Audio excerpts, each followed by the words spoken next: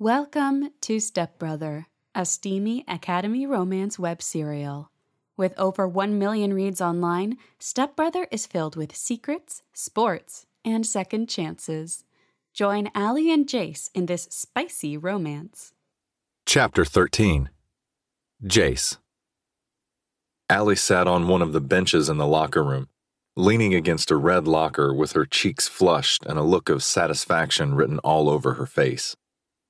I imagined her with my jersey on again, sporting the number 46 on her back. I imagined having her in here after one of my games, pressing her up against the lockers again and letting her know that I wanted her on those bleachers at every game. I imagined her ditching Jamal and finally fucking being with me again. It wasn't fucking fair that Dad had to ruin everything I fucking had with her. After what he had done, I would never forgive that fucking asshole. I would always want Allie and her mother to leave the house, would always fuck with their lives until they couldn't take it anymore and were gone for good. Allie quickly came to her senses, hurrying to put on her clothes. She rushed out of the locker room with a quick, "I have to go, I'm late for class," refusing to look me in the eye. I watched her walk out those doors and frowned at her departing figure. Since this morning, I hadn't been able to get her off my mind. Hell, since yesterday, when I'd found out my best friend had taken her to our spot, I hadn't been able to get her off my mind. I wanted to show her that he was not even half the man that I could be to her. But we'd already crossed that bridge once, and I'd already broken her heart.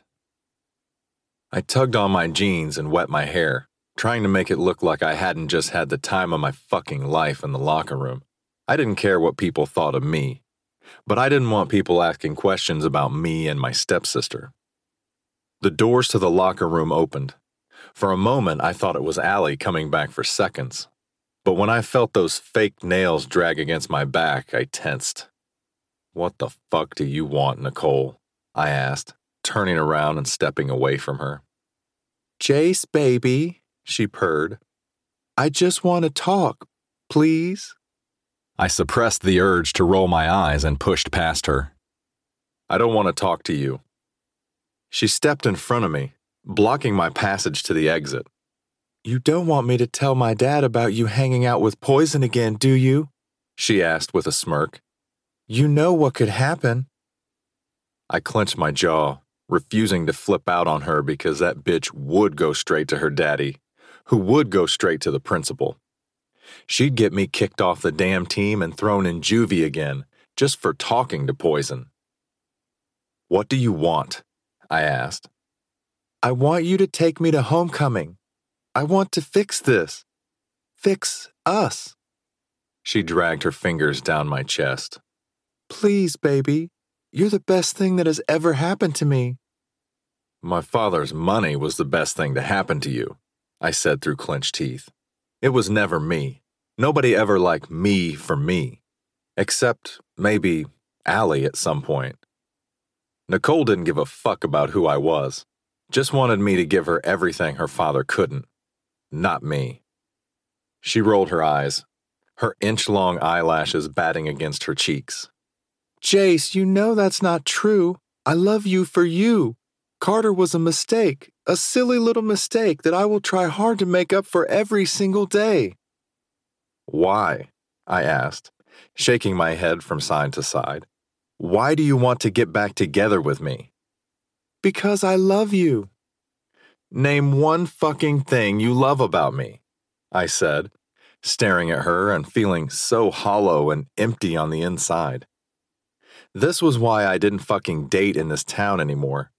Nobody really gave a fuck about you unless you were someone or had something they wanted. She shook her head, pausing for a few moments. "I love that you love football."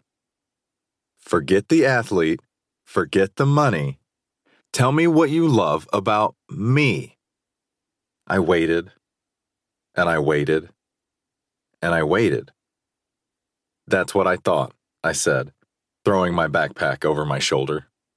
I stormed out of the locker room away from a seething Nicole and right into Jenny. After sighing through my nose and rolling my eyes because I couldn't seem to get away from the two most annoying people on the planet, Except Allie, of course. I stopped. "What do you want, Jenny?" Jenny smiled at me and stared up at me through her glasses. "Come over tonight," she said boldly.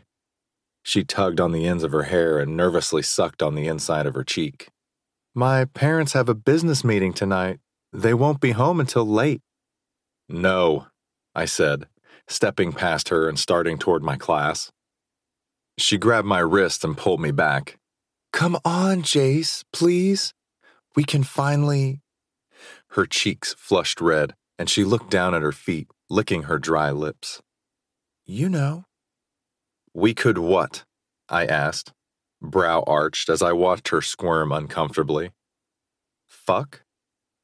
I let out a low chuckle and continued down the hallway, thinking that this entire situation was actually laughable. "No, I don't want to fuck you." "What about what you said at lunch?" she asked, shaking her head. My chest tightened as a wave of shame washed over me.